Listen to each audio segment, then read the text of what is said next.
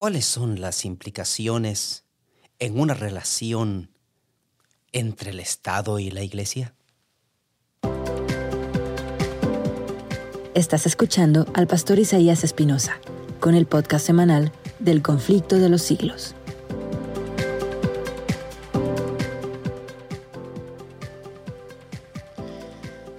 ¿Qué tal, amigos? Nuevamente es un placer estar con ustedes para tratar un tema más del conflicto de los siglos. En esta ocasión hablaremos del capítulo 11, la protesta de los príncipes. Quiero compartir con ustedes una cita bíblica que se encuentra en 2 de Reyes, capítulo 6, versículos 16 y 17. Él respondió: «No temas, porque los que están con nosotros son más que los que están con ellos». Eliseo entonces oró y dijo: «Oh Señor, te ruego que abras los ojos para que vea». Y el Señor abrió los ojos del criado y miró, y he aquí que en el monte estaban llenos de caballos y carros de fuego alrededor de Eliseo. Una gema bíblica que se encuentra en la página 221 menciona: los fieles siervos de Dios no trabajan solos. Mientras que los principados y potestades de los espíritus malos se ligaban entre ellos y contra ellos, el Señor no desamparaba a su pueblo. Si sus ojos hubieran podido abrirse, habrían tenido clara evidencia de la presencia y el auxilio divino que les fueron concedidos como a los profetas de la antigüedad. Los príncipes, fieles siervos de Dios vivo, no tuvieron miedo de declarar su fe contra todo pronóstico. Fueron contra el error. Aunque esta posición les arrebataría sus comodidades temporales, los príncipes con todo gusto cambiaron esta posición por una mejor, es decir, la salvación eterna.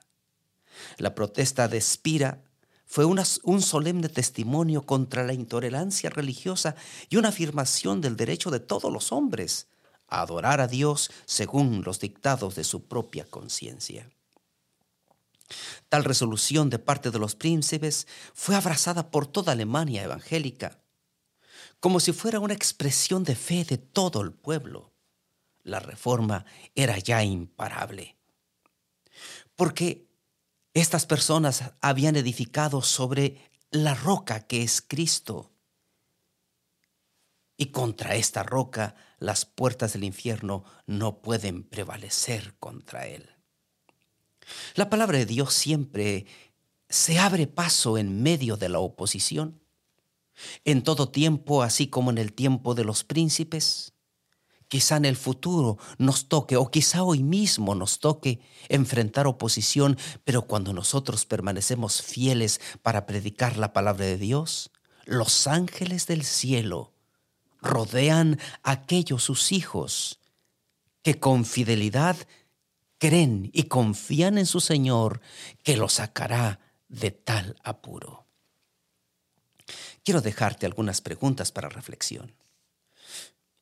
¿Cuáles fueron las implicaciones en el tiempo de los príncipes y de Lutero de la relación del Estado con la iglesia? Si volviera a surgir, ¿cuáles serían las consecuencias ahora? ¿Qué lecciones nosotros podemos extraer de la protesta de los príncipes para pensar si en un futuro nos tocara tomar la misma decisión? Que Dios te bendiga.